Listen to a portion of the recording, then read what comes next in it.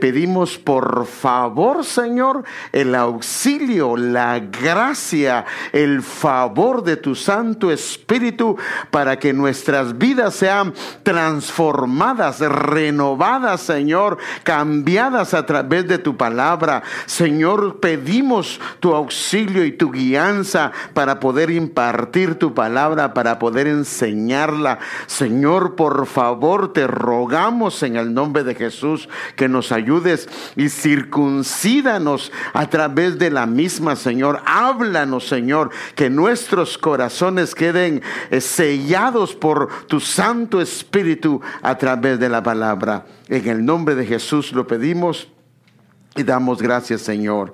Amén. Como sabe, hermanos amados, hemos estado teniendo una temática que es que el Señor nos ha estado sacando de generaciones o estado lavándonos de las generaciones las cuales heredamos y heredamos muchas cosas.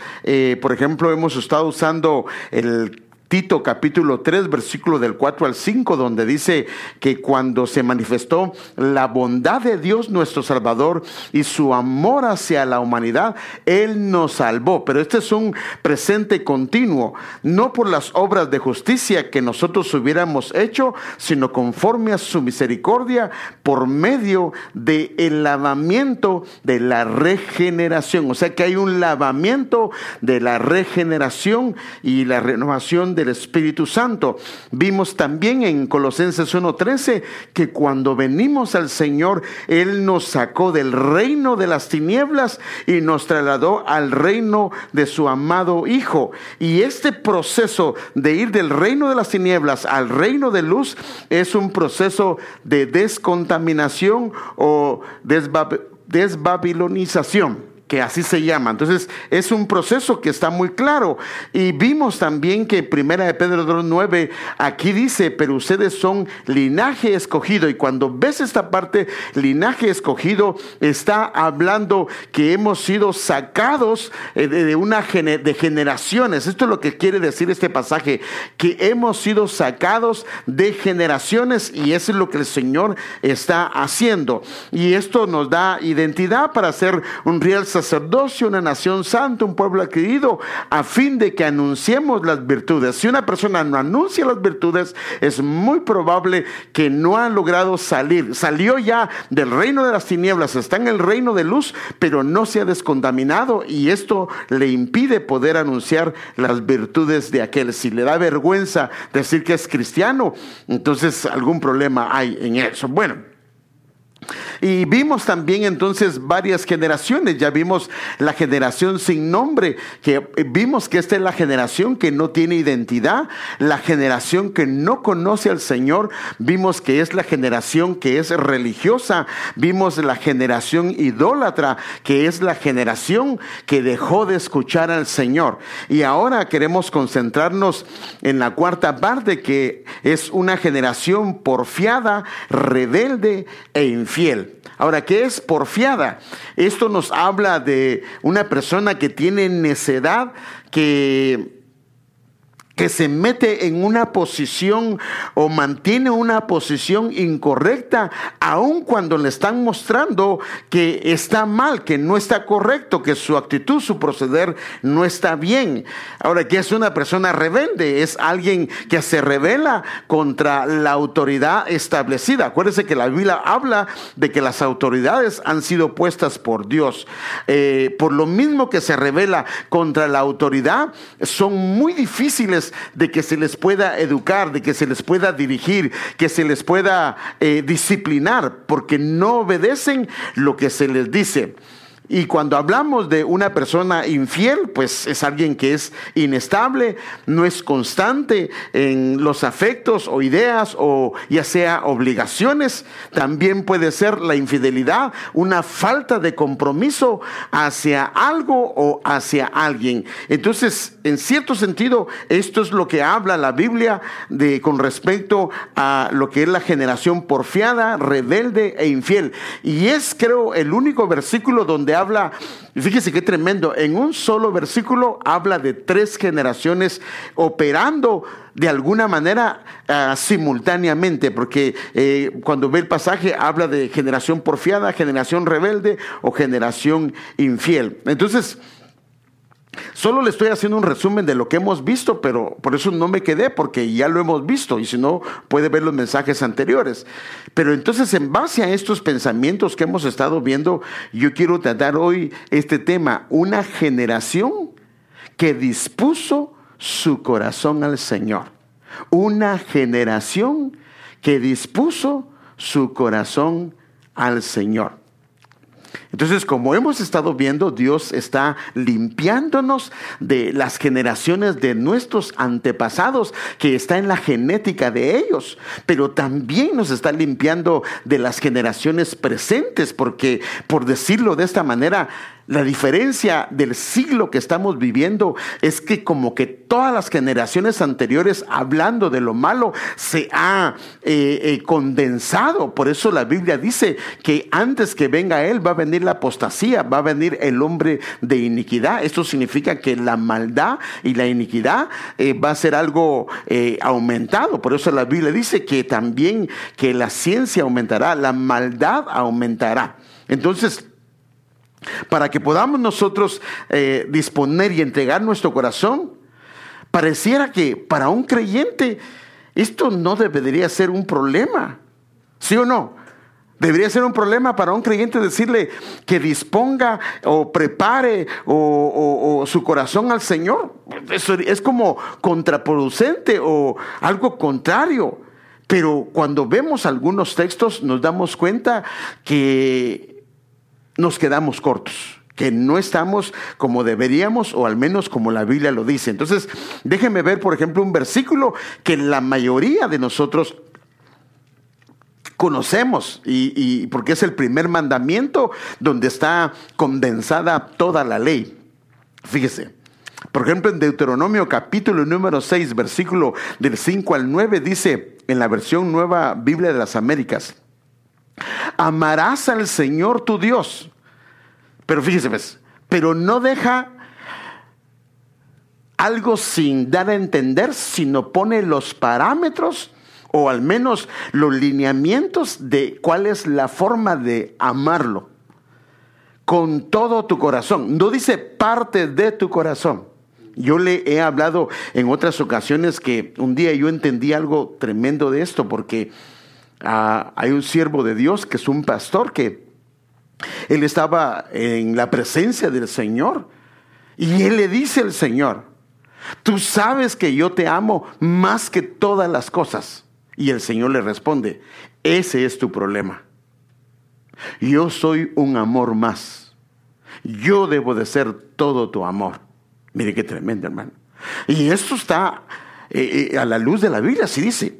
No, aquí no dice: pero hermano, y entonces, ¿dónde deja amor para mi familia? ¿Dónde deja amor? No, es que si amamos al Señor con todo nuestro corazón, vamos a amar correctamente a la esposa, vamos a amar correctamente al esposo, a los hijos. Por eso es que cuando el amor no es completo hacia el Señor, el papá se vuelve un problema, la mamá se vuelve un problema, el esposo se vuelve un problema, el hijo se vuelve un problema, o se puede volver inclusive hasta un Dios. Entonces dice: amarás al Señor con todo tu corazón, hablando de lo íntimo, con toda tu alma, hablando donde están las emociones, donde está la voluntad, donde está la conciencia, y con toda tu fuerza, hablando donde está el cuerpo. Ahora, mire qué dice: estas palabras que yo te mando hoy estarán sobre tu corazón. O sea, estas 3 cosas que está diciendo estarán sobre tu corazón. O sea, están poniendo la prioridad que deben de tener en el corazón. No pueden estar al fondo. No. Estarán sobre tu corazón. Ahora, fíjese, yo no sé si sabía esto, pero para aquellos que son estudiosos, cuando ven este pasaje, rápido lo relacionan con un pasaje muy famoso. ¿Sabe que este pasaje de Deuteronomio capítulo 6, versículos 5 al 9, en el judaísmo se le llama el Shema? El Shema, S-H-E-M-A. lo cual es para ellos una oración importantísima, primordial. Ellos en los servicios matutinos y despertinos, o los de la mañana y la tarde, ellos, o las diferentes actividades que ellos realizan, ellos lo consideran como la oración más esencial del judaísmo. Porque comienza, un versículo dice: Jehová nuestro Dios, Jehová uno es. Ahora, si estas palabras están dentro de nuestro corazón, pero sobre nuestro corazón, ahora miren lo que dice: sobre nuestro corazón, serán entonces una prioridad. Se volverá algo que es vital, que es importante, que ocupa un lugar muy especial en lo que se llama prioridades del corazón. Lo cual, fíjese pues, cuando son prioridad, nos llevará a proceder de una manera diferente, no solamente con nosotros, sino con aquellos que están a nuestro cuidado. Mire, cuando usted comienza a examinar esta primera parte, es una indicación para los padres. Mire, estos primeros versículos, el 5 y el 6, es una indicación para los padres. Ahorita va a ver por qué le estoy diciendo esto. Es una indicación para los padres, para que en el rol, en el papel que ellos desempeñan dentro de su familia, estas tres cosas son las que deben de estar sobre su corazón. Déjeme leerle el versículo 7 para que vea lo que estoy diciéndole. Ese es el versículo 5 y el versículo 6. Mire qué dice. ¿Cómo sabemos que está hablando de los padres? Porque el versículo 7 comienza a decir: las enseñarás, o repetirás, o inculcarás diligentemente a tus hijos. Entonces, ¿a quién le está hablando? ¿Sí o no? ¿Verdad que está claro? Porque si no, aquí no, o sea que está relacionado. O sea que los versículos estos que dice: amarás al Señor con todo tu corazón, con toda tu alma, con toda tu fuerza. Estas palabras que yo te mando hoy estarán como prioridad sobre tu corazón. Y ahora dice: las enseñarás, las repetirás, las inculcarás diligentemente a tus hijos. Y mire qué dice: y hablarás de ella cuando te sientes en tu casa. Ahora, mire cómo comienza a decirnos dónde deberíamos de enseñarlas. Cuando te sientes en tu casa. ¿Cuándo sería cuando nos sentemos en casa? Puede ser para comer, pero también a veces nos sentamos para platicar, ¿cierto? A veces nos sentamos para descansar. A veces nos sentamos después de una jornada. Cuando andes por el camino, o sea que si familia vamos a ir de viaje, vamos a tomarnos un tiempo, que yo recomiendo a los hermanos que con sus familias tomen un tiempo de vez en cuando y que se vayan con sus familias a dar un paseo.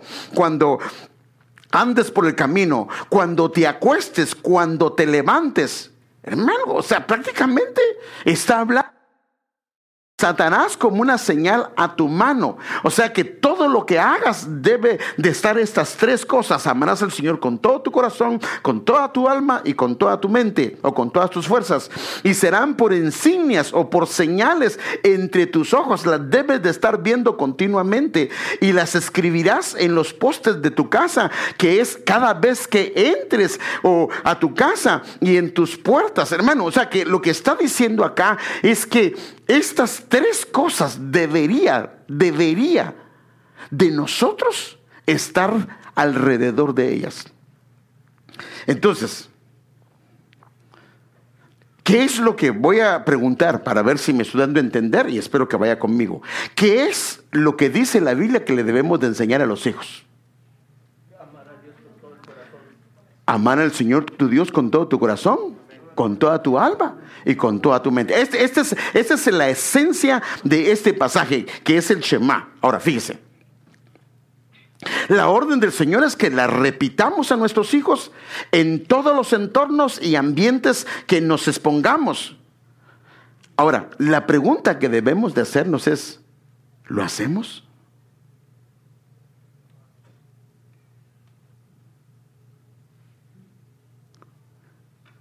Padre, esta pregunta está seria, ¿va? Mire todos los ambientes. Cuando te sientes, cuando andes por el camino, cuando te acuestes, cuando te levantes, los atarás en tu mano como insignia en tus ojos para que las veas. Las escribirás en los postes de tu casa y en tus puertas. Y la pregunta es, ¿lo hacemos? Algunos, por lo menos tenemos, aunque sea un pequeño altar familiar, donde nos sentamos y de vez en cuando cantamos cantos o leemos una escritura. Pero algunos no tenemos nada de eso, hermano. Ahora, ¿por qué es importante esto? Porque esta esencia, acuérdese de lo que dijo el Señor. Este es el primer y gran mandamiento, ¿sí o no? ¿Él lo dijo o no lo dijo? O sea que de ese pende toda la ley, de ese está, toda la ley se vincula con él. O sea, si eso no está, podemos guardar todas las demás cosas, pero no estamos guardando nada.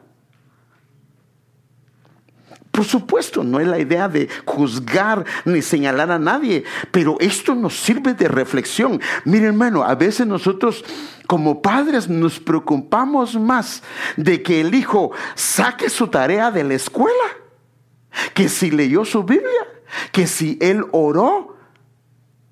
Mire, por favor, yo no quiero que se sienta condenado pero ¿podría usted de verdad analizarse a sí misma o a sí mismo? ¿Por qué se preocupa mucho?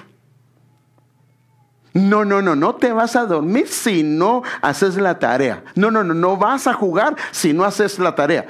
Hermano, pero ¿será que tomamos esa misma iniciativa con respecto a la lectura de la Biblia? Con respecto a que ellos aprendan a orar. Ahora, imagínense que si eso no lo hacemos con eso, es muy probable que nos quedemos cortos cuando nos sentamos en casa y todo eso, porque todo debería de ser en base a esto. Ahora, ahorita va a ver por qué razón le estoy diciendo esto, hermano, porque esto es importante. ¿Cada cuánto le hablas del Señor a tus hijos? Yo sé que entre semanas es bien difícil porque llegamos tarde y muchas actividades, pero si tú descansas un día a la semana, ese día deberías de sentarte con tus hijos. Hermano, tampoco, hay momentos se los voy a levantar a las 4 de la mañana. No, hermano, tampoco, porque están dormidos. Pues si es un día de descanso, levántate tarde. Pero cuando te levantes tarde, que ellos aprendan que van a comer y después se van a sentar y van a platicar. Van a platicar. Y entonces, imagínense, le puede comenzar a dar la gloria al Señor. Mijos, les agradezco a Dios y a sus oraciones porque me dieron un aumento en mi trabajo y se lo debemos al Señor. Hijos, el Señor me permitió agarrar un empleo nuevo y le agradezco al Señor. Hermano, ellos van a comenzar a darse cuenta que la gloria se la das al Señor, la honra se la das al Señor. Ahora, este principio de enseñar no es de una sola vez, porque a veces lo hicimos. Sí, yo lo hice, hermano, pero hace ¿cuánto tiempo? Mire, esta palabra, les enseñarás, es una palabra hebrea que es, la palabra es chanán, que significa afilar algo. Para afilar un cuchillo, ¿cuántas veces le pasa ¿cómo se llama? ¿Lima se llama al cuchillo? ¿El lima? ¿O la lija? ¿Cuántas veces le pasa? Varias. Por ejemplo, los que cortan pelo, así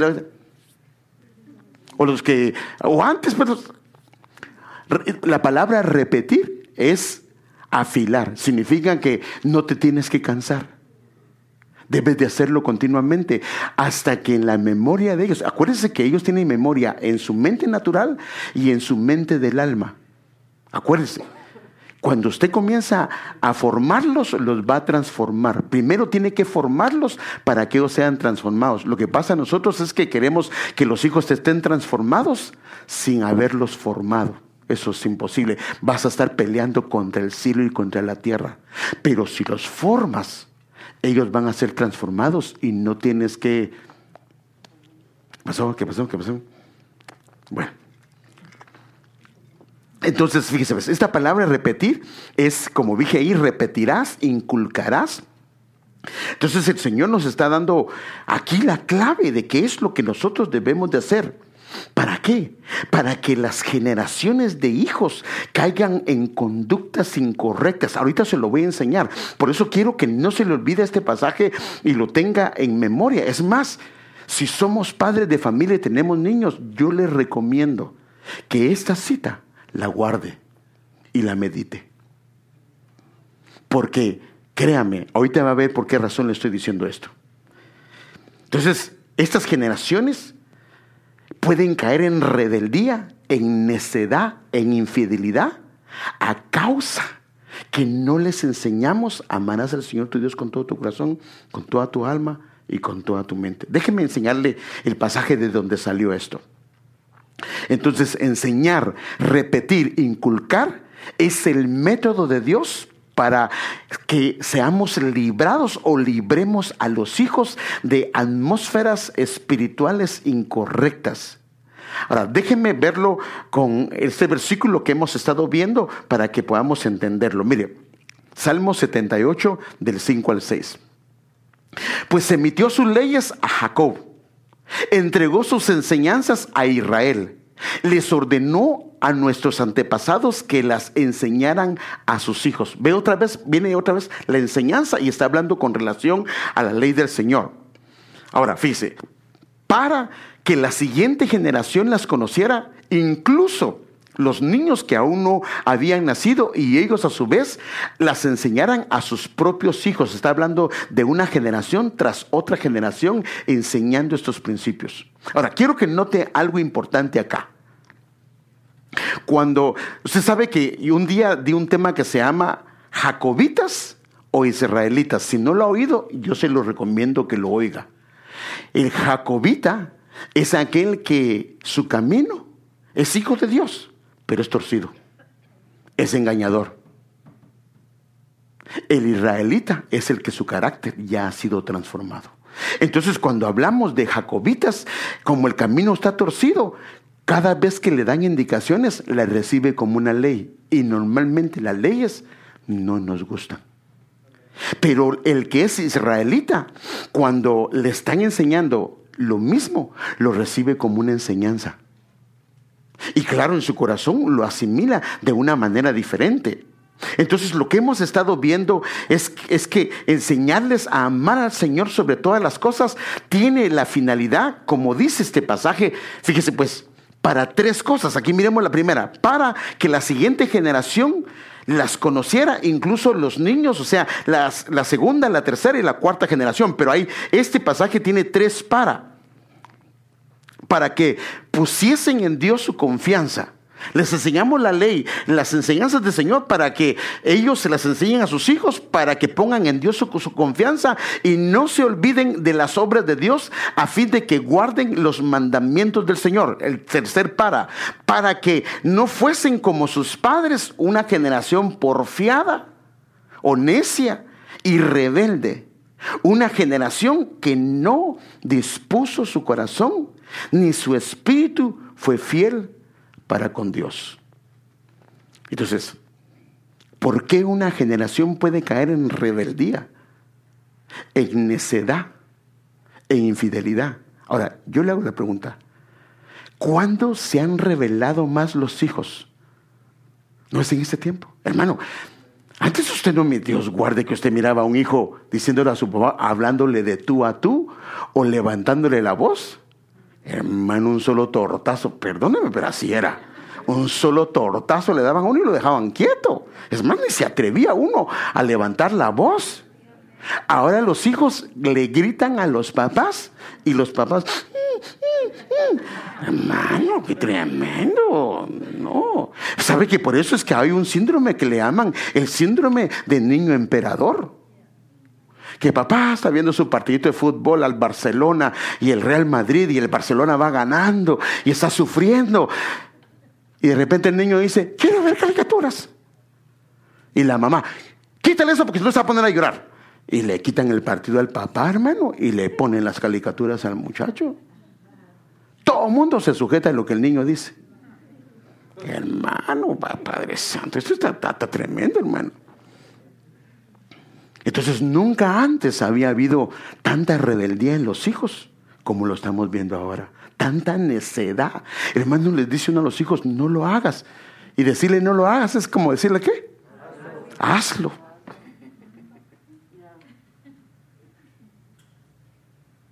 Hazlo. Entonces, esto, hermano amado, es importante que nosotros lo podamos ver. Ahora, fíjese pues, esta expresión, no dispuso su corazón. Cuando lo comienzas a analizar en otras versiones de la Biblia, mire cómo lo dice. No preparó su corazón. O sea que si les enseñamos a los hijos a amar al Señor con todo su corazón, con toda su alma y con todas sus fuerzas, ellos van a aprender a preparar su corazón para el Señor. Mire esta otra versión. Se negaron a entregar su corazón a Dios. Entonces yo me hago la pregunta, Señor, ¿no será que ese ha sido el problema? ¿Por qué algunos hijos no le quieren entregar su corazón al Señor? Porque este Shema, no se los hemos inculcado, como dice la Biblia, al levantarte, al sentarte, al acostarte, al ir en la calle. ¿Será que no lo hemos hecho? Faltos de firmeza en su corazón, inestables. Generación de corazón inconstante, incapaz de mantener su decisión. ¿Cuántos hijos ahora deciden hacer cosas y lo dejan abandonado? Hermano, los que están en la universidad se lo pueden decir. Entran 50 a una clase que ni lugar hay. Y después de 6 meses, hay 5. La Hunerman dice, generación la que no se enderezó en su corazón. Wow. Entonces, es importante enseñarle, hermano, como este es un día familiar, hermano, pero todavía le puedo enseñar a mis hijos que son adolescentes, todavía le puedes enseñar. Hay esperanza, hermano. Mientras los hijos los tengas en casa, Dios te ha dado la capacidad y la autoridad, claro, con la gracia del Señor, de sentarte con ellos. Si ya están casados, no les puedes decir que vengan a tu casa, a no ser que ellos quieran hacerlo. Pero esto es importante. Entonces, fíjese pues, esto lo que hace es que habilita el corazón para que ellos se lo puedan entregar al Señor, para que lo puedan preparar para poderse mantener firmes, mantenerse en el camino del Señor. Ahora, ¿qué pasa si esto lo has hecho y ellos no quieren nada con el Señor? Yo le voy a dar un consejo hoy. Si usted realmente ha hecho esto y los hijos no han querido, entonces usted se lo puede llevar al Señor y dígale, Señor, yo he hecho lo que tu palabra dice. Yo lo he hecho, Señor. Y ellos no se quieren volver, y tu palabra aquí dice que si nosotros los hacemos así, ellos se van a volver a ti. Y lo va a sorprender lo que el Señor va a hacer. Nosotros podemos usarla, porque la Biblia, ¿por qué se llaman promesas? Si son promesas, nosotros podemos basarnos en ella para decirle, Padre, recuerda lo que has dicho. Eso fue lo que hizo Daniel cuando leyó la Biblia y comienza a orar. Señor, tú dijiste que 70 años íbamos a estar cautivos, íbamos a regresar, y efectivamente Dios comenzó a operar todo a través de la oración de él. Entonces, le quiero enseñar algunos datos curiosos para que vea la importancia del corazón y la importancia de papá y mamá en la enseñanza de un hijo, en la enseñanza de una hija. Entonces, déjenme primero ver algunas cosas. Como sabe, la palabra corazón tiene un valor numérico en hebreo. Usted sabe que hay 4 idiomas que están en el mundo, pues no sé si habrán más, pero al menos son los que nosotros conocemos, los cuales son el hebreo, el arameo y el griego y el latín, que las palabras no solamente tienen significado, sino también tienen un valor numérico. Entonces, permítame comenzarlo con la palabra corazón para que usted vea, porque el tema se llama una generación que dispuso su corazón al Señor. Entonces, para que veamos cómo el Shema que está en Deuteronomio capítulo 5, versículos 6 al 9, se relaciona con el corazón, y quiero enseñárselo, por favor. Mire, entonces la palabra hebrea para corazón está compuesta de 2 letras. Fíjense, solo de 2 letras. Una es la primera, porque acuérdense que el hebreo se lee de derecha a izquierda. El español lo leemos de izquierda a derecha. El hebreo de derecha a izquierda. La primera letra es Lamed y la segunda letra es Beit. La primera letra tiene un valor numérico de 30 y la segunda tiene un valor numérico de 2.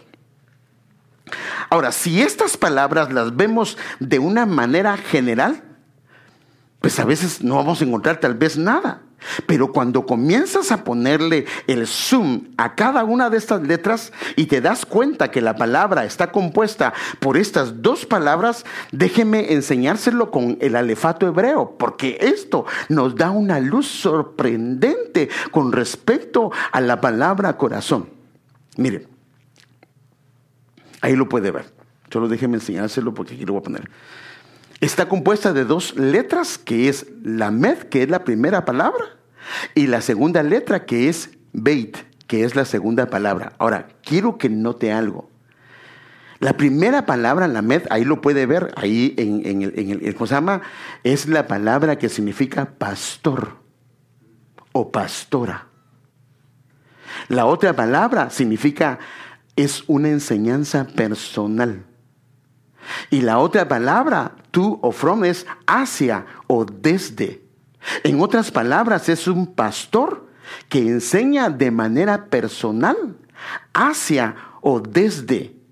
Pero ahora, como la primera letra es Lamed, ahora viene la segunda letra. ¿Desde dónde enseña? La palabra es Beit. La palabra, aquí está, es un valor numérico de 2 y habla de house, de casa, de familia adentro.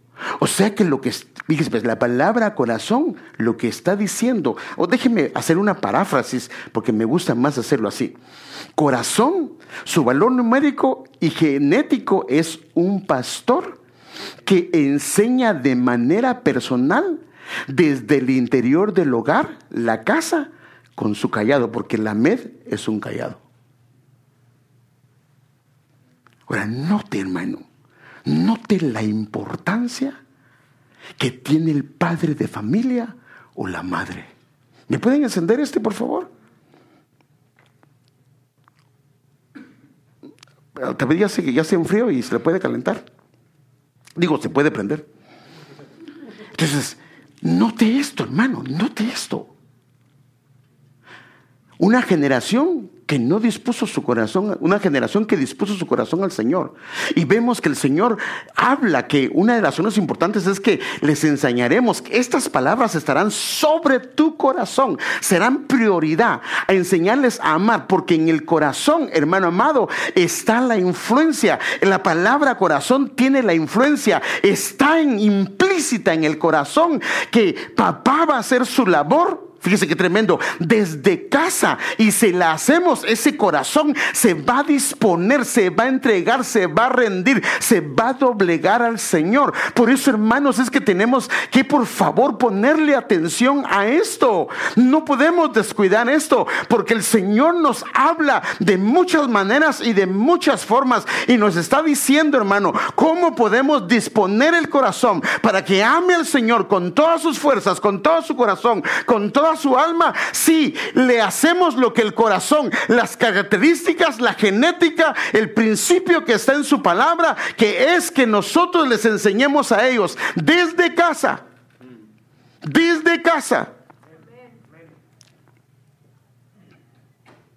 hermanos, la mayoría de nosotros esa labor no la hacemos. Si usted solo depende de la clase de los maestros, perdón, ahí hay buenos maestros, pero ¿qué si el maestro no le enseñó? No, la labor de enseñarle a amar al Señor. El versículo 5 y 6, ¿a quién le estaba hablando? De Deuteronomio. ¿Ah? A los padres, no a los maestros, a los padres.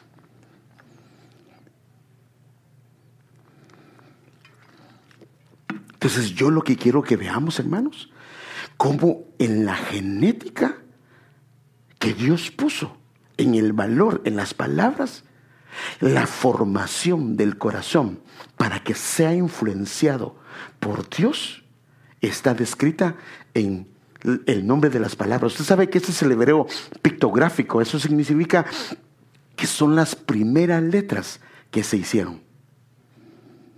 Entonces, fíjese, entonces cuando hablamos de la función de Dios como Padre, Él por eso es que ha puesto pastores. Mire qué tremendo, hermano. Ha puesto pastores para que le enseñen a sus hijos, para que el corazón de los hijos de Él en la casa desde adentro puedan ser formados, para que su corazón sea transformado y el corazón de ellos se rindan. Por eso el Señor dice: no dejando de congregarnos como algunos tienen por costumbre, porque en la casa del Señor, desde adentro de la casa del Señor, hay un proceso de formación para que sea transformado el corazón, para que ese corazón tal vez venía rebelde, tal vez venía con necedad, tal vez venía con terquedad, pero al estar escuchando la palabra, porque la palabra es martillo, la palabra forma, es como cincel, comienza a quitar todas aquellas cosas que no está bien, de manera que el corazón lo comienza a preparar para que cuando esté en el tiempo que es necesario, hermano amado, esté dispuesto para el Señor. La Biblia dice, hermano, que cuando hicieron el tabernáculo, cuando hicieron el templo de Salomón, todas las piedras con las cuales formaron el templo, la Biblia dice que en las canteras estaban cincelazos, martillos, sierra y todo, pero cuando las colocaron en el lugar donde formaron el templo, ni un solo martillo se escuchó, porque el tiempo de martillazos se acabó. Entonces la iglesia es el lugar indicado. No por mí. ¿Usted hijo de quién es? De Él. Yo solo soy un siervo que me ha puesto como un padre, como un pastor. Pero lo ha puesto para que su corazón, por eso es que el Señor dice que Jehová es mi pastor, nada me faltará, y me llevará a dulces pastos, a delicados pastos, a frescos pastos, a aguas de manantiales tranquilas, porque el Señor lo que quiere es formar nuestro corazón, para que en nosotros esté ese entendimiento que tenemos que amarlo con todo nuestro corazón, con toda nuestra alma y con todas nuestras fuerzas, porque tal vez nosotros no conocimos al Señor, pero ahora ya lo conocemos, tenemos hijos, tenemos que sentarnos con ellos, tenemos que platicarle a ellos, hermano, tenemos que enseñarles. Los niños, hermano, pueden aprender desde muy pequeños, quién es el Señor. Algunos se pueden encontrar, se cree que Samuel, hermano, tenía 5 años y él escuchó la voz del Señor. ¡Qué privilegio que el Señor te ha dado como pastor de tu casa! Y se lo estoy enseñando con esto, hermano, para que vean la importancia del corazón, la importancia que tenemos nosotros. Ahora, imagínense, Dios nos ha dado los hijos y papá no cumple la función de pastor, no cumple la función de enseñar desde su casa. ¿Qué va a pasar con el corazón de los hijos? ¿Qué va a pasar? No se va a disponer. Y si no se dispone, entonces está abierto para cosas como rebeldía, necedad, infidelidad. Ahora llevémoslo al plano personal. Entonces el llamado del Padre hacia los hijos. Padre Santo,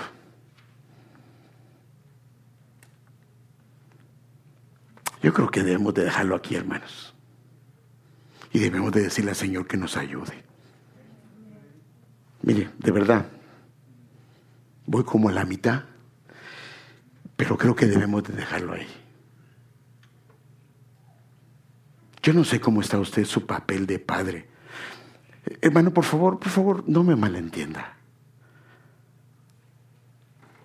Podemos ser proveedores económicamente y los hijos tener todo en casa.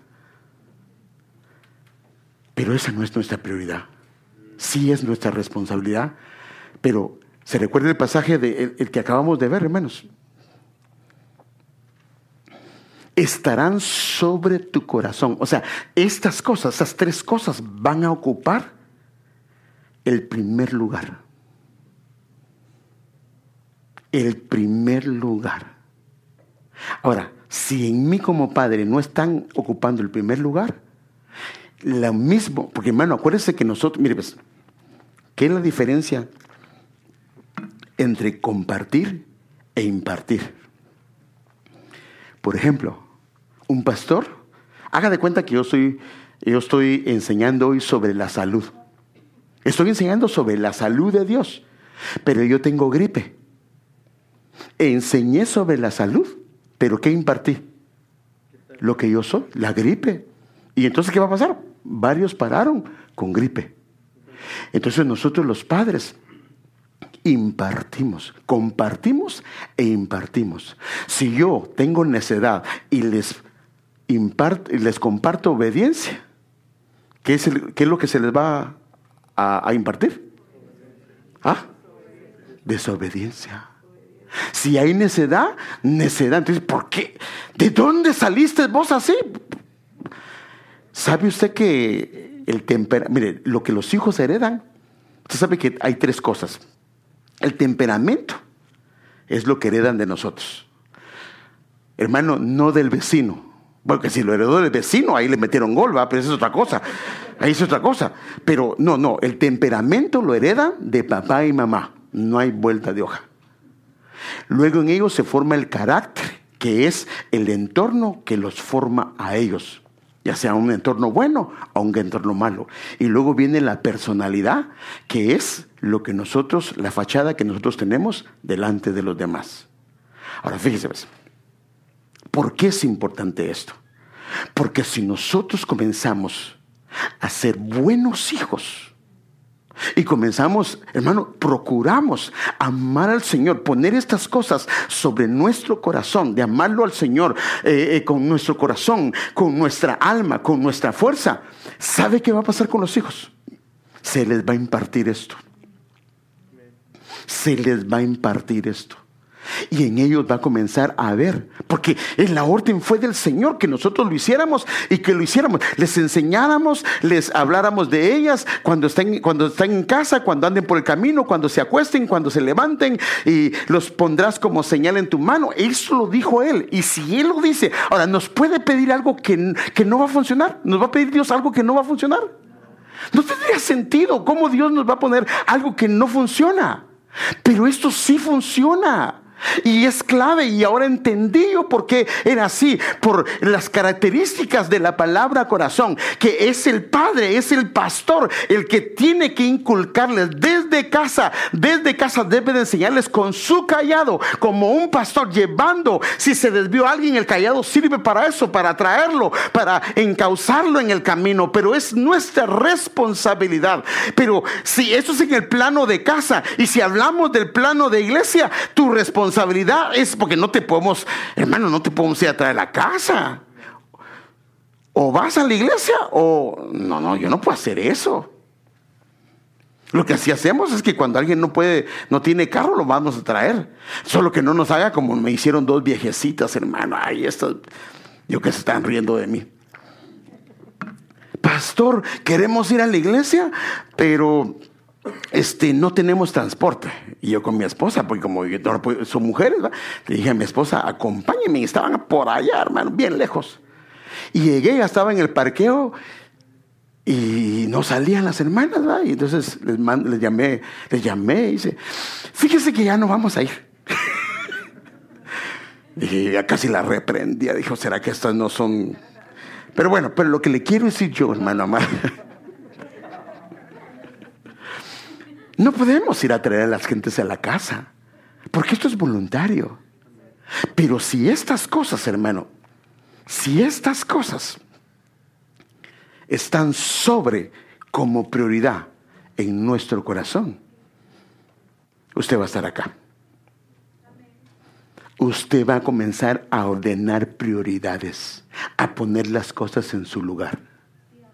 No lo va a poder evitar. Hermanos, eso pasa. Por eso es que el Señor nos está hablando, y Él mismo lo dijo. Este es el primer mandamiento, el primero y gran mandamiento. Entonces se lo puedo enseñar a mis hijos, pero si yo mismo no lo practico, solo fue enseñanza, pero no lo logran asimilar. Pero si lo comienzo a practicar, entonces cuando les comparta, les estoy impartiendo. Y en ellos va a asimilarse en su corazón. Vamos a dejarlo ahí. Póngase de pie, pasen los hermanos que nos ayudan en la...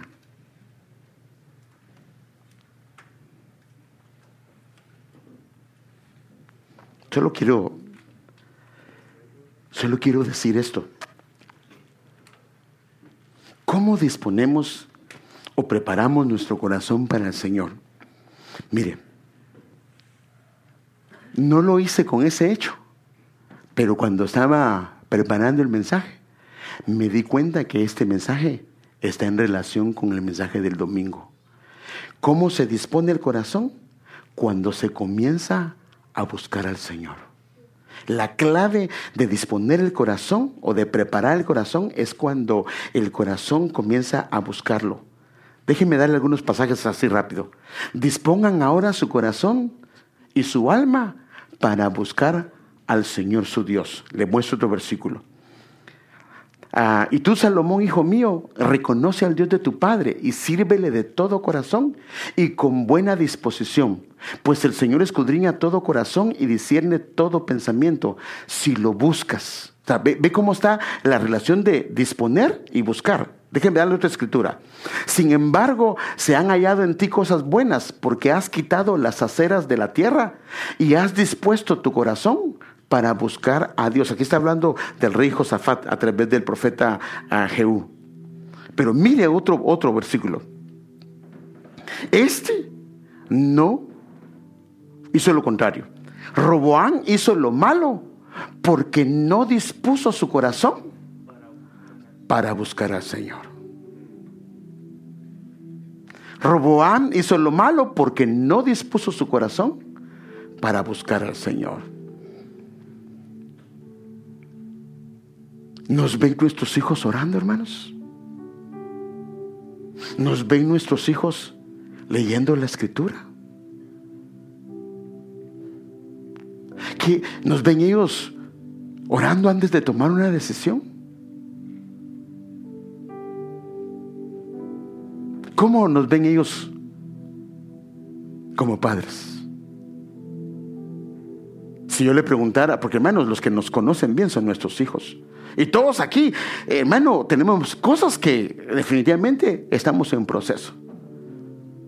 Pero si pasáramos a tus hijos, a mis hijos, y que ellos pudieran hablar libremente, ¿qué dirían de ti?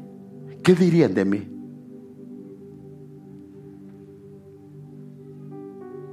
Dirían, él es un siervo del Señor o una sierva del Señor. O dirían, no es genuino, no es genuina. ¿Qué dirían? ¿Qué dirían? Hermanos, Dios nos ha dado un cayado como padres para dirigir a nuestras familias. El corazón viene listo de parte de Dios para que tu padre tengas una influencia, para que ese hijo, para que esa hija, su corazón sea preparado, sea dispuesto. Por eso es que Juan el Bautista viene, dice, una voz se oye en el desierto, allanad, preparad el camino del Señor. Pero es importantísimo que nosotros hagamos esa función. Mira, hermano, es una función que Dios te la delegó como padre, que Dios te la delegó como madre. Y hermanos, al entender esto, la importancia de lo que este pasaje dice, del papel que nosotros desempeñamos, el problema es que si el cayado no lo usamos, si no usamos la vara, si dejamos este papel a un lado y ya sea por ignorancia o por dejadez, a ellos les va a afectar. Y Dios quiere que sean una generación, hermanos, que dispone su corazón al Señor. Y Él nos ha dado la clave de qué hacer. Deuteronomio 5, 6 al 9. Les enseñarás a tus hijos a amarme con todo el corazón, a amarme con toda el alma, a amarme con todas las fuerzas. Y hermano, si ya sus hijos están grandes, aún se puede, porque para Dios no hay nada imposible. Si están grandes ya no puede estar, véngase a la iglesia, véngase a la iglesia. No, ya grandes no se puede, hermano. Eso es pequeños. Ya grandes lo que nos toca es orar y amarlos y recordarles de vez en cuando, no a cada rato. No se le olvide, mi hijo, que usted es un siervo de Dios, que usted es una sierva del Señor, que el Señor la escogió no para estar en el mundo, te escogió porque tiene grandes planes para ti. Tenemos que decírselos, hermanos, y decirle en medio de todo esto: yo te amo, mi hijo, yo te amo, hija. Porque es importantísimo, hermanos, porque ese es el papel. Ese es el papel. El corazón de ellos fue creado por el Señor para que tu padre, para que tu pastor, para que tu pastora madre tenga una influencia y lo prepare para el Señor. Entonces yo quiero invitarlo, hermano, que si no lo hemos hecho, pues que le pidamos perdón al Señor. Y si lo hemos hecho a medias, que también le pidamos perdón al Señor. Pero que le podamos decir al Señor hoy: ayúdame, Señor. Aún están mis hijos en casa. Si los tienes en casa, aprovéchalos, hermano. No los puedes obligar, pero puedes decirle: hijos, reunámonos. Tampoco te vas a declarar ayuno, ¿verdad? Porque entonces ya no van a querer ellos reunirse. Sino, no lo hagas tan largo. Pero puedes reunirte con ellos. Hermanos, es importante que esa generación disponga su corazón al Señor. Vimos la contraparte. Esa era una generación rebelde, porfiada, infiel al Señor, con necedad. No, hermanos, no queremos eso. Estamos en medio de este mundo, pero el Señor nos ha guardado y nos ha mandado que guardemos a nuestra familia, que tengamos influencia sobre ellos, y nos la ha dado a través del callado y a través de tu hogar. Por eso es que en tu hogar tiene que haber paz.